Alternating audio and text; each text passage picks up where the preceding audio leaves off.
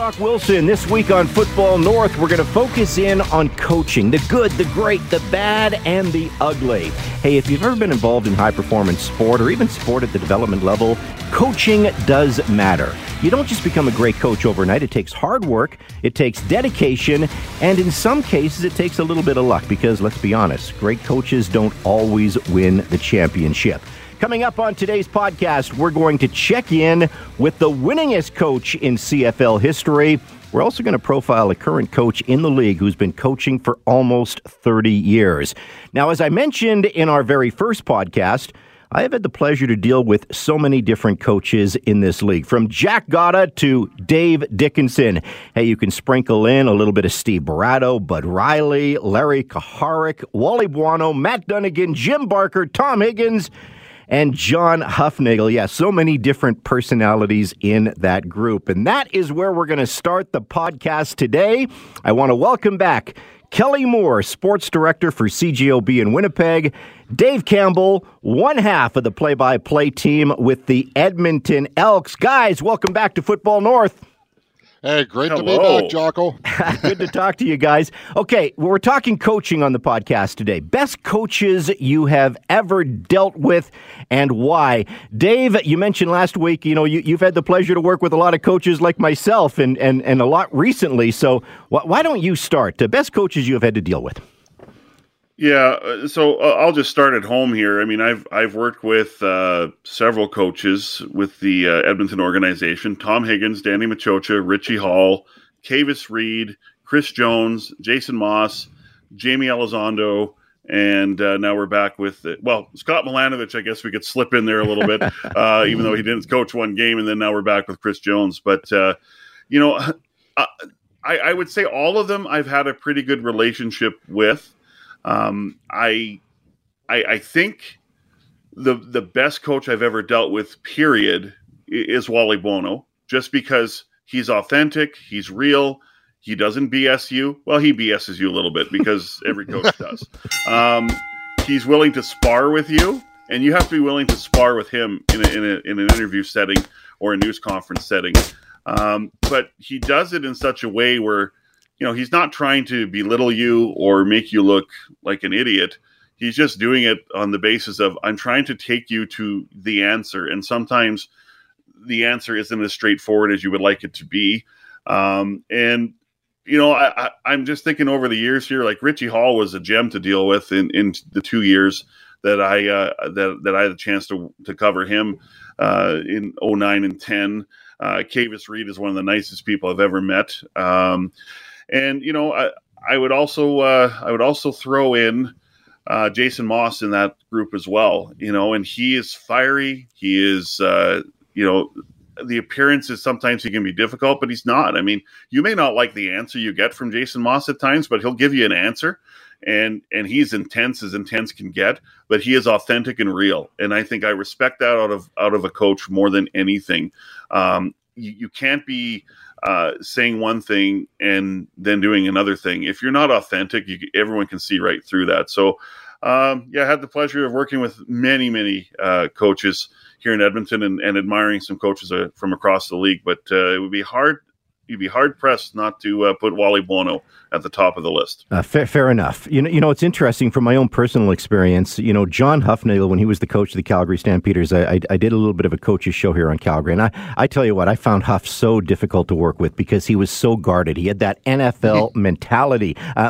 He just didn't want to share anything, and he was so protective of what was going on. And then I go from Huff to Dave Dickinson, and it's the complete opposite because Dickinson is open, he's honest, he's very helpful. He wants you to learn the game and understand the game, and he understands the connection, with the fans. So it was really interesting for me just going from the different comparisons from John Hufnagel to Dave Dickinson. I will say this though, and he wasn't here as a coach for very long. One of the coaches that I probably learned the most from in the Canadian Football League was Jim Barker. Jim Barker, really took his time to basically share his knowledge of the game. And he wanted me to become a better broadcaster and would sit down with me and talk about the different zones and some of the different plays. And again, I was more of a hockey guy than a football guy. And I really appreciate what Jim Barker did for me, just, teaching me more about the game. Oh, thanks, Coach. That's what I'm here for. I also find sometimes the head coaches are a little more guarded. I really like the association with some of the assistant coaches. I go back to like Corey Mace, who's now in Toronto. He would really, really try to help me as a broadcaster to get through it. Devon Claybrooks, boy. Maybe it's why he didn't work out as a head coach, because he probably shared too much information, to me as a media guy, which I think is very, very interesting. So, those are some of my stories. Mr. Kelly Moore, how about yourself? Well, I started off out on the West Coast, so some of my early memories are working at training camps, covering them when Vic Rapp was the head coach of the BC Lions, and then it was Don Matthews, and I wasn't the regular guy on the beat, so it didn't have anywhere near the same relationship that some of the guys who'd been covering the team for years and years or were doing play-by-play had. But it was always fascinating to listen to Don Matthews, and sometimes when he had an issue with you, it was even better.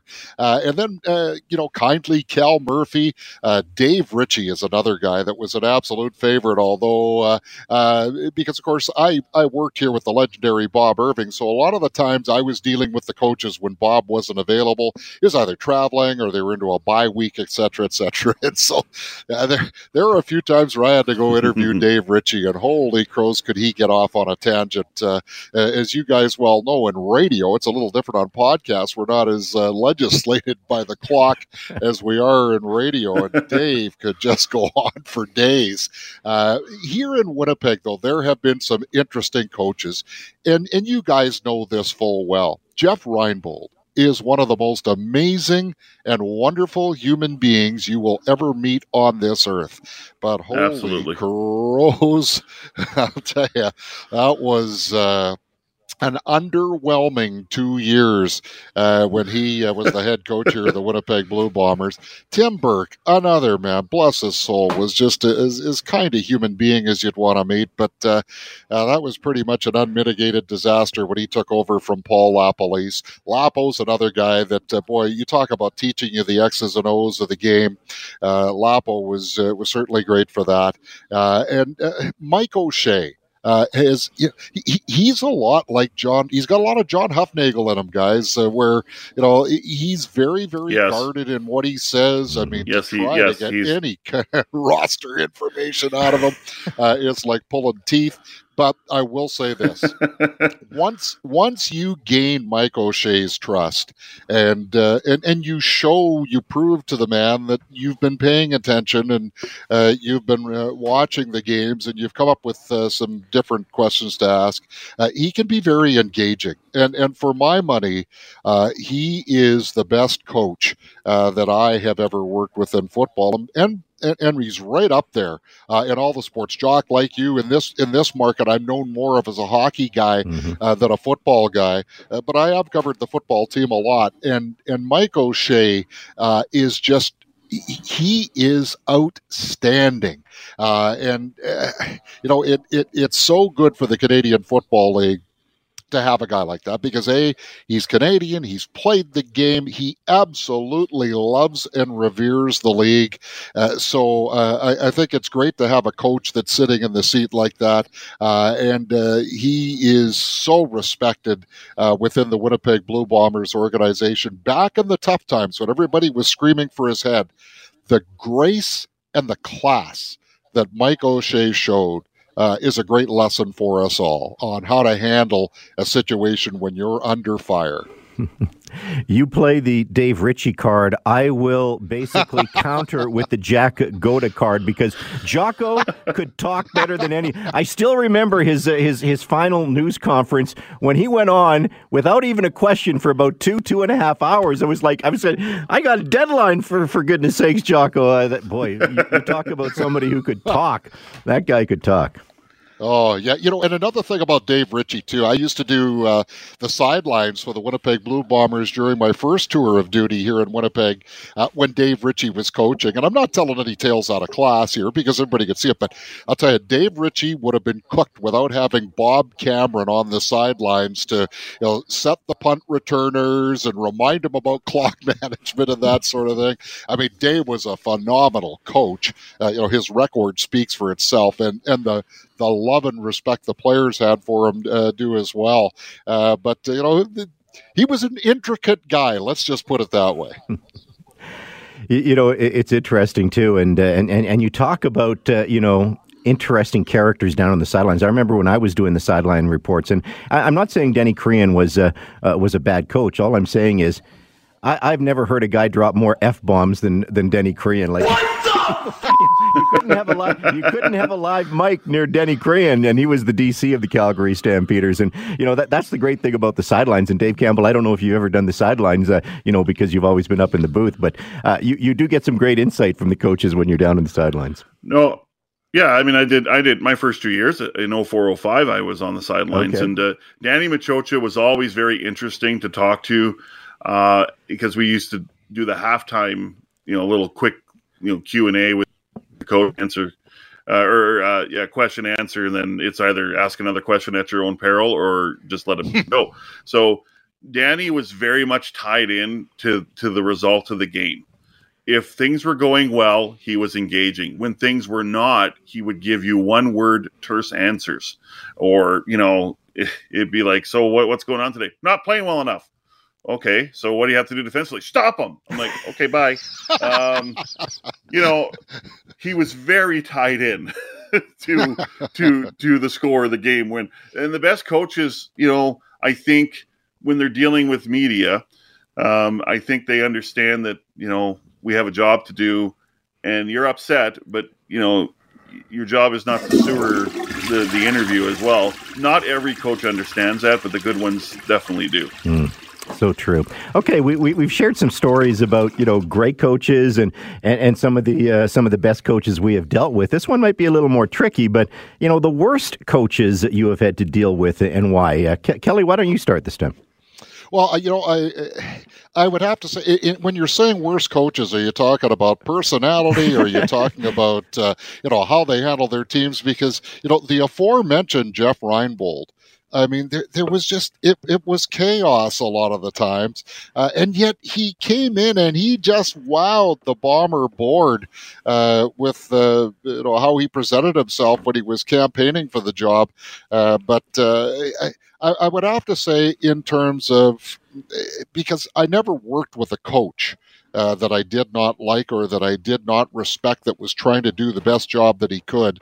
But I would have to say that at least in the time here in Winnipeg, working in the market, Tim Burke just had a real tough go of it. I never agreed when they let Paul LaPolice go early into the season, just after he'd taken the team to the Grey Cup in 2011. And Tim Burke was really placed in a no-win situation. There were some unmitigated disasters. Jock, you might remember the game in Calgary where the Bombers are just getting tattooed, and all of a sudden the TV cameras flash to the sidelines. I can't remember the names of the players, but there were a couple of them, chuckling away. So Tim Burke's got to deal with that and, talk about it. Well, it was nervous energy. Well, come on, coach. Seriously. You got to give us something better than that. And then there was, I'm trying to remember, I think it was 52-0 or something like that in the Labor Day Classic. And of course, you could be having the worst season ever, but as long as, and that's in Saskatchewan or Winnipeg, but as long as you win the Labor Day Classic or the Banjo Bowl, all is forgiven. So you can imagine how that one played out with the Blue. I think it was either 52-1 or 52-0. It was just an absolutely humiliating day.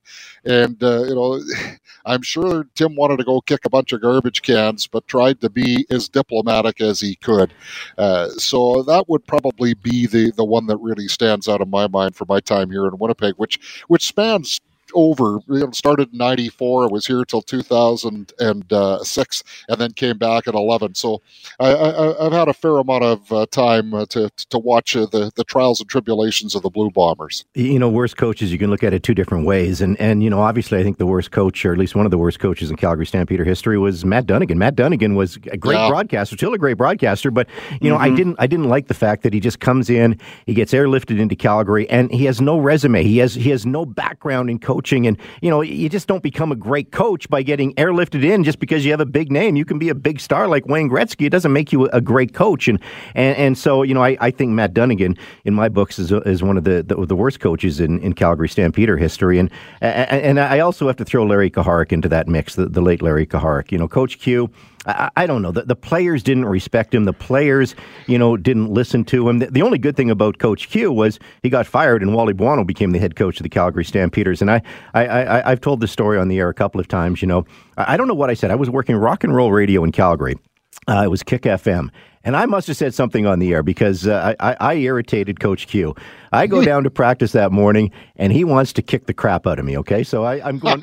Kevin Gallant was the PR director of the Calgary Stampeders. He had to hold Coach Q back, and he finally came up to me and said, Jock, you got to leave. I don't think you should be here this morning.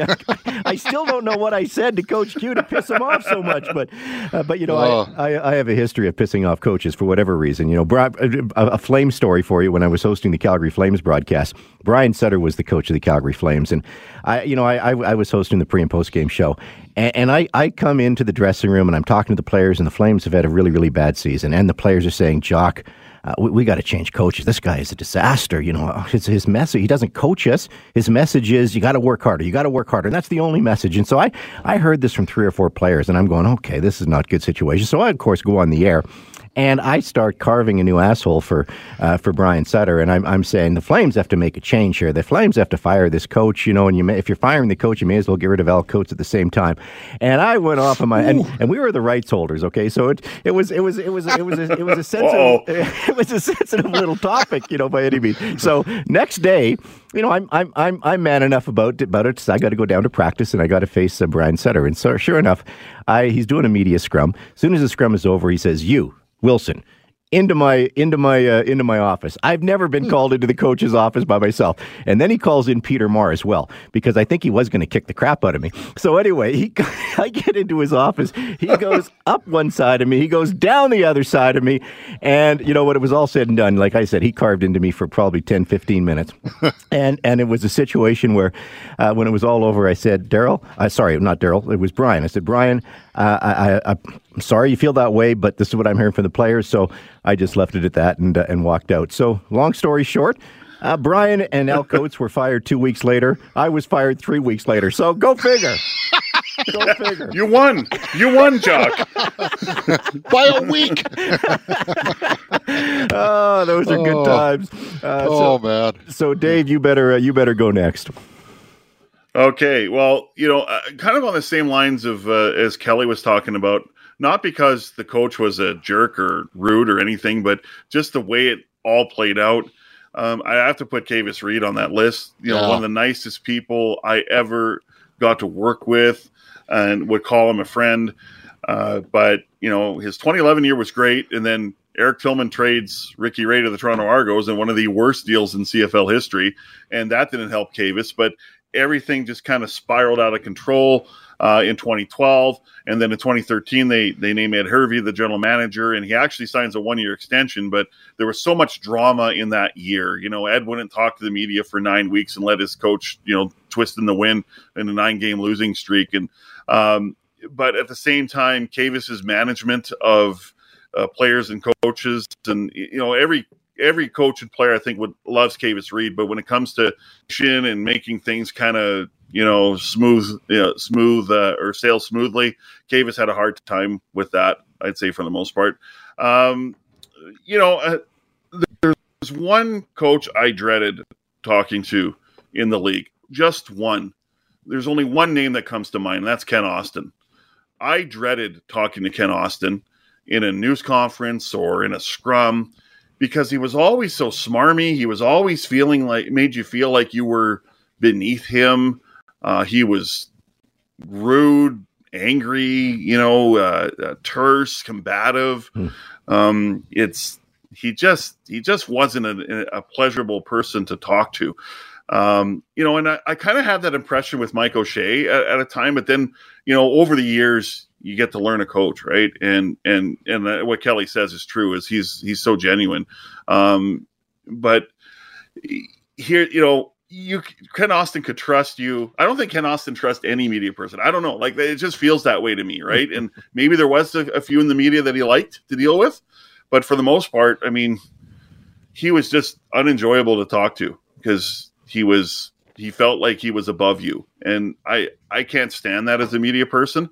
Obviously I don't know as much about the game as you do, but I'm trying to find out, right? Whether it's information or why certain things happen. And then when you get shut down, because basically the subject, in this case, Ken Austin, doesn't want to have anything to do with you.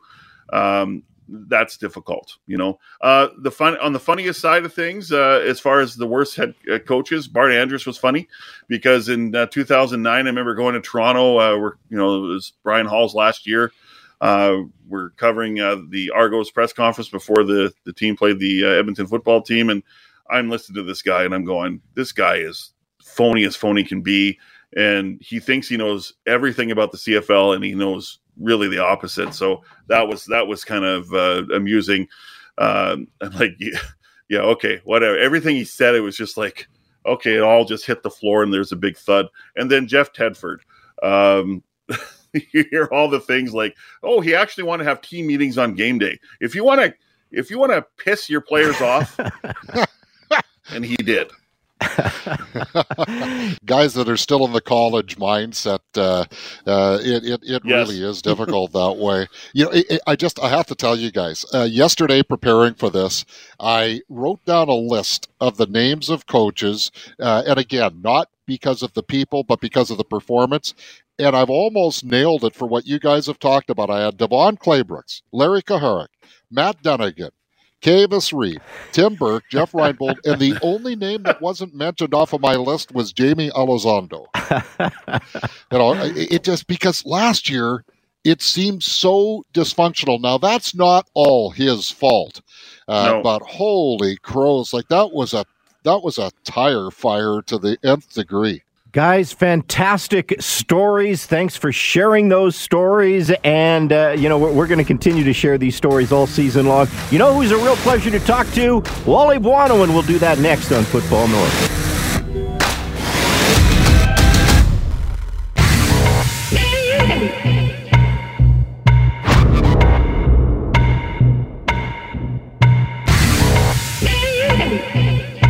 Coaching matters. That is our focus on our CFL North podcast. And who better to break it down for us than the winningest coach in CFL history? He's a Hall of Famer, a 4-time Coach of the Year, a 7-time Grey Cup champion, 2 as a player, 5 as a coach. That is a very impressive resume. And, of course, it belongs to Wally Buono. Wally, that is an impressive resume. How are you, my friend? Well, I'm good. And, obviously when you've had success, you have to understand how that success comes. And I was very, very fortunate to be around a lot of great coaches and even greater players. So, that's, as you say, coaching matters, but also the team around you matters just as much. It's a great point, and that's where I sort of wanted to start this interview, because you don't just become a great coach overnight. It takes hard work, it takes dedication, maybe a little luck involved as well. So what do you attribute your success to? Well, obviously there's a lot of things, that you have to look at, and everybody has to be their own person. That's the one thing I try to always understand about myself, is just, be who you are, do what you believe in, and what you believe in yesterday is good for today. And, obviously how you're mentored or how you're developed, as a football player, as a football coach, has a lot to do with the style, of how you're going to operate. And, one of the things that I was always very impressed with when I was playing with the Alouettes was Marv Levy's ability to, challenge men to be men, challenge men to, take ownership of their team and to challenge men to come out every night when it's game time to play your best for those 3 hours. And, that's something I totally believed in. And, I felt over my career, that was one thing that I tried to emphasize to both the coaches and to the players, that it's a joint venture and we both have to be invested in winning. You make a great point because just because you're a great player or a Hall of Fame player or a great position coach or, a great coordinator, it doesn't always translate into being a head coach. It is a fine line at times, isn't it? Oh, no, definitely it is. As they say, it's not always fun to be, on top of the heap or on top of the mountain. But, that comes with a certain amount of responsibility, and obviously you have to fulfill your responsibilities when you get to that level. A head coach has to make tough decisions both on his staff and his players. He has to make tough decisions during the week, during the game, and the better those decisions are, usually the more successful you become. When did you know that this was a profession that you would be good at, and even have great success at, because, again, that doesn't happen overnight. So what triggered it for you?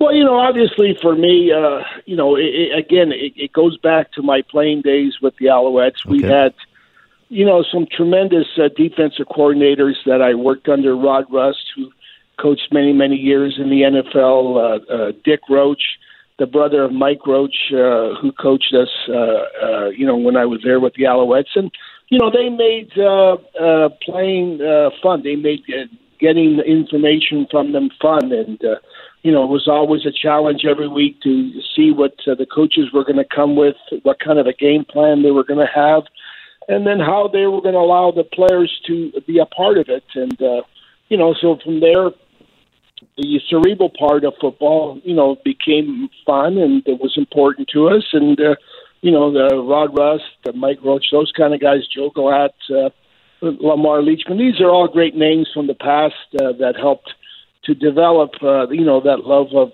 the knowledge of football.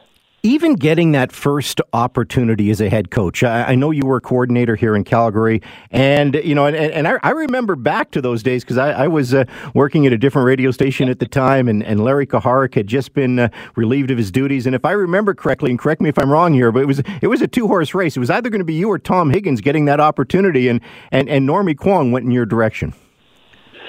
Yeah, I'm still beholden to the Kwong family, both Norm and Mary. They were good friends of ours. And, obviously Normie, again, had to make a decision on what he thought was the right thing to do. And, fortunately for me, Normie picked myself. But, Tom was also a part of our staff, and John Huffnagel was, and Jeff Tedford, and so we were very, very fortunate to have some very good people work with us from the first day. And, obviously success came because of that. You talked about, some of the good you learned from other coaches. And I'm sure there's some takeaways from the bad as well. You probably learn both sides, don't you? Well, no, you do. And again, that's probably no different than people who've learned from me. They've learned some good, and obviously they've learned some bad stuff too. But, the thing is, nothing's ever, bad. When you learn. And, you got to be able to develop yourself into the kind of coach that you want to be. And I think players and coaches respect the fact that, that's who you are. If you're consistent, and if you treat people, with respect, obviously it goes a long way. I look at 2 of your championships in Calgary. 1992, that was a talented team. One of the best teams maybe ever to play in the Canadian Football League. And then I look at 2001, where your team was 8-10, and it was not a great regular season. You were able to knock off a 14-4 team, a Winnipeg team that was probably the best team in the league. Do you get more satisfaction as a coach when you win it with a team that's not expected or a team that's expected? Because they're completely different, aren't they? Well, Dave Ritchie's still mad at me about the 14-4, but that's football. And as I told Dave, I'm still mad about I think it was 1994 when the BC Lions came into Calgary and beat us in the Western Final. So it's you know what, the satisfaction doesn't change from year to year to year, depending on if you have a great team or depending on if you squeak in. I think people look at it slightly different, but when you look at the 92 team, we were very, very talented. When you look at the 2001 team, I think the guys just were driven and they believed. And there was a lot that happened in between. But, as I always say, each championship has a special component to it. And, the 2001 obviously was the Thomas Rham, Fred Childress. They're the two guys that kind of grabbed everybody by the throat and said, hey, we're not going to, be average. Well, let's work and be the best we can be. And, we had a great run at the end. And, we went to Montreal and won a very exciting football game. And, 92 was, again, we had Doug Flutie, Alan Pitts. We had some tremendous, tremendous players. And, everybody expected us to win. And sometimes that's even harder than when you do it by, I don't want to say by chance, but when you do it when it's unexpected. It's interesting when you talk about that 01 team and a couple of players in the dressing room, just standing up. And that obviously helps a coach because, a coach can only get so much out of their players. You try to get the most out of your players. How do you get the most out of the players when you know you're probably not as good as the team that you're playing?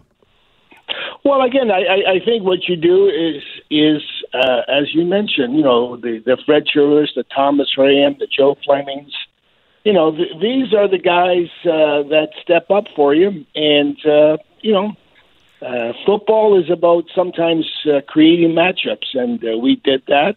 We put our best players at times against, say, a team like Winnipeg's, maybe lesser players, and, we were able to succeed. So, again, I think the 2001 team was a tremendous coaching job by the coaches, both the offensive and defensive and special team coaches, and they had a great game plan on how we were going to go in and attack the teams.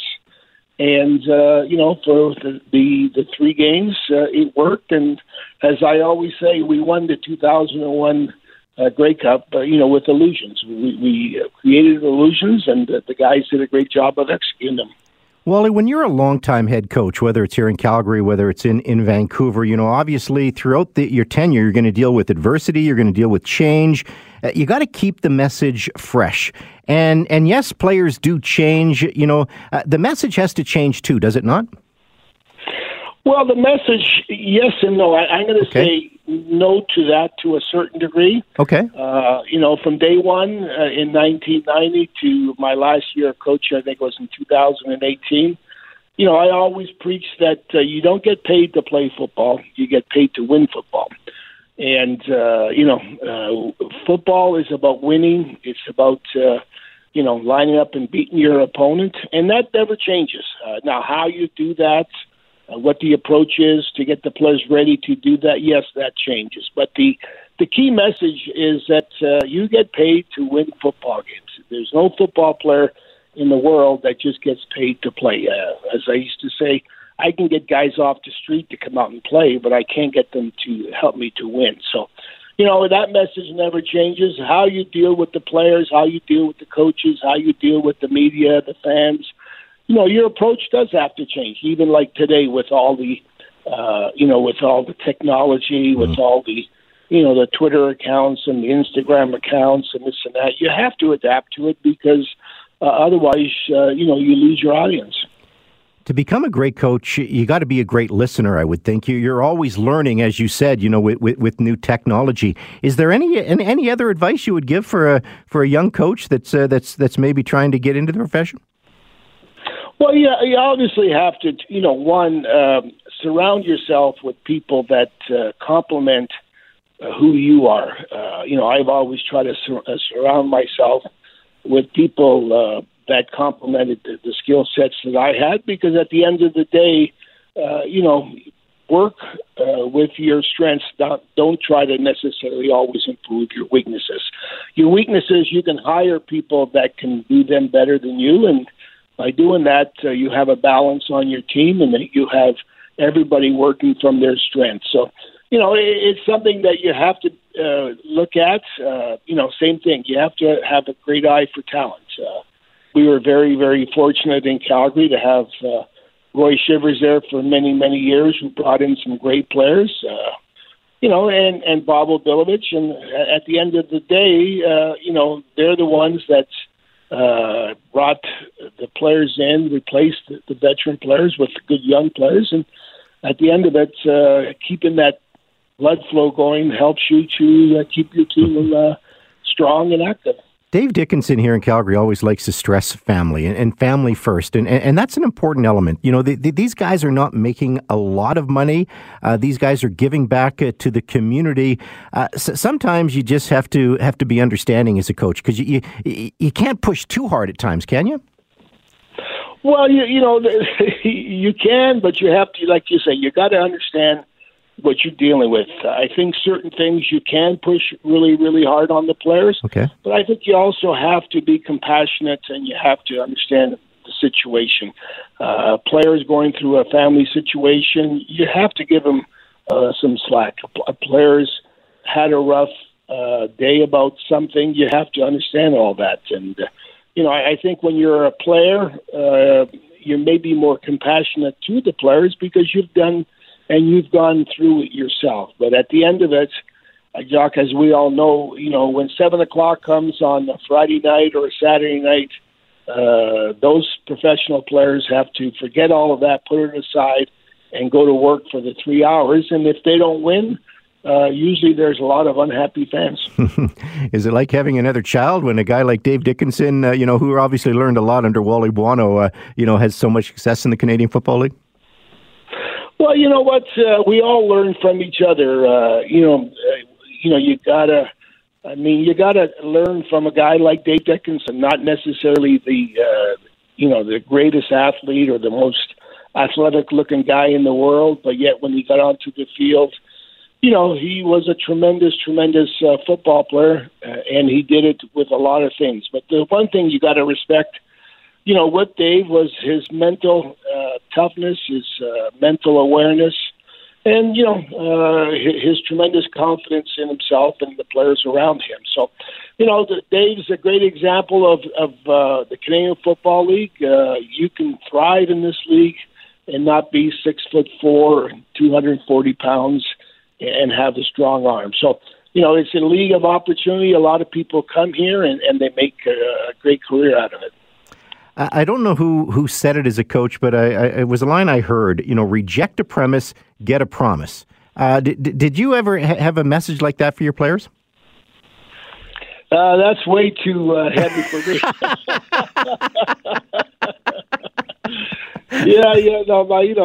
The message I used to have for the players is like anything. Football is a game played by men. There's a reason it's played by men, and there's a certain standard that's acceptable. And winning is important because winning solves everybody's problems and stuff, right? So, everybody has isms, I guess. I have them, but at the end of the day, you have to be, like, as I said, who you are, because people respect that. And I respect what you've done as a coach, Wally. And in closing, I'm just going to ask you, I know you've been asked it many times, becoming the winningest coach in CFL history, what did that mean to you? Well, you know what? It means that given an opportunity, whether it was as a player, as an assistant coach, then as a head coach, success doesn't come from one individual. So many variables have to be in place, and you have to be able to rely on other people. And this is the hardest thing, I think, about coaching, is that you can do your job, but at the end of the day, as I've always said to the players and to the media and to the fans, I've never seen a coach step on the other side of the white line and score a touchdown, or make a tackle or make a block. Those are the players that do that. You have to have confidence in them. You got to put them in the right position, and then you got to believe that they can do the job for you. So, a lot of what we do is about all of that, but when it's all said and done, it's about empowering people to go out and do great things for you. Coaching certainly does matter. Wally, I've really enjoyed this conversation. Thank you so much for joining us in the podcast. Well, I appreciate it, and again, I'm just so happy to see the CFL playing in 2022. It was great to see the games on the weekend, and it looks like we have a tremendous season ahead of us.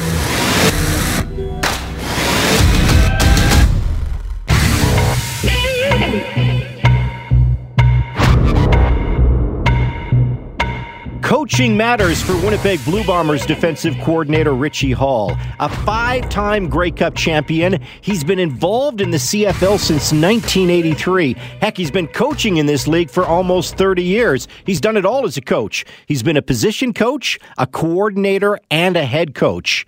He's also one of the nicest guys you will ever meet, as we find out in this Football North profile.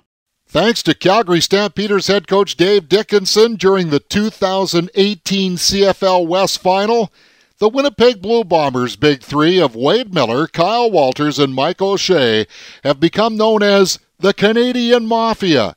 And while that trio does deserve much credit for the back-to-back Grey Cup titles in 2019 and last year, they'd be first in line to share all of that with the supporting cast, which of course includes longtime defensive coordinator Richie Hall, now into his 7th season with the Blue and Gold. The highly respected and extremely likable 61-year-old was born in San Antonio, Texas, but didn't spend a lot of time in his birth city or anywhere else for that matter as a kid. My dad was in the military. He was in the Air Force, so lived around in a few different places, Okinawa, San Antonio, Cheyenne, Wyoming, Maine, and I call Colorado home. That's where he retired at in 74. And after starring as a high school baseball and two-way football player, Hall's next step was to find a university that would take a chance on a 5-foot 6-inch receiver and returner so he could get his degree. That school turned out to be Colorado State University. Some small schools in Colorado offered me partial right scholarships, and I said that if I was going to stay in the state, then I was going to go to CSU and walk on for football. If I didn't make it in football, walk on for baseball, because baseball I really enjoy it. And if I didn't make it in baseball, then I would just be a full-time student and get my degree and get on with life. Hall was a walk-on with the CSU Rams in 1980 and walked off in 1982 as a conference all-star. Even after achieving that success, Richie still had no pro aspirations until he received a call from north of the border later that spring. My degree was in social work and try to find a job as a counselor and get on with life. But, it was funny. I was doing my internship and got a call from the Calgary Stampeders, Ed Alsman, and they invited me up for a free agent camp. He called me on a Monday, and they flew me out there that evening, tried signing me within the next couple days, and a week later I signed, and kind of been history since. Yes, it has. Maybe it was the successful first campaign that began what has turned out to be a great association. In 1983, Richie was a CFL All-Star and a nominee for Rookie of the Year. The tough-to-play-against defensive back and punt return specialist would play 4 more years in the Foothill City before being traded to Saskatchewan, and little did he know what a big part Regina was going to play in his life. Prior to going to Regina, 5 years was the maximum place that I've stayed because of my dad moving around a lot. And, I was there from, 88 till 2015, or till 09 before I went to Edmonton for 2 years, So it's almost like my second home. I always said that I don't want to die in Saskatchewan, but you don't know how things are going to work out. Like I said, it turned out when I got traded in May of 88, that was the blackest day of my career, but for some reason I was there for a long time, and I like to think the people embraced me. I embraced the community, and it's been a win-win and a lot of fond memories. And none more than Richie's second year with the Rough Riders, his first and only Grey Cup championship as a player, when Dave Ridgway sent the province of Saskatchewan into a frenzy with the game-winning field goal to edge the Hamilton Tiger Cats 43-40 in Toronto. You know, I don't think anything ever replaces that because that was my first one. Just being part of the game. I think, you know, as a coach, it's special, but as a coach, the reality is we're spectators. We're just like fans. It's a player's game. Just to be part of that, to run out in the field and to host a trophy and knowing that a lot of hard work, because that's the only time I've ever been a champion. To do it, it was a dream come true. After his fourth season with the Riders, Richie retired from the playing ranks but stayed in Regina, where he put his social major from Colorado State to good use, working with high-risk kids at a Regina high school. But in 1994, the Riders came calling, hiring Hall as a defensive backs coach. 8 years later, promotion to defensive coordinator, including his first Grey Cup championship as a coach in the 2007 23-19 win over the Blue Bombers, again in Toronto. During that time, it became a right of the CFL offseason which team would turn Richie Hall down for a head coaching opportunity. Finally, in 2009, after at least 7 unsuccessful interviews, the Edmonton Eskimos named Richie Hall their first black head coach in history.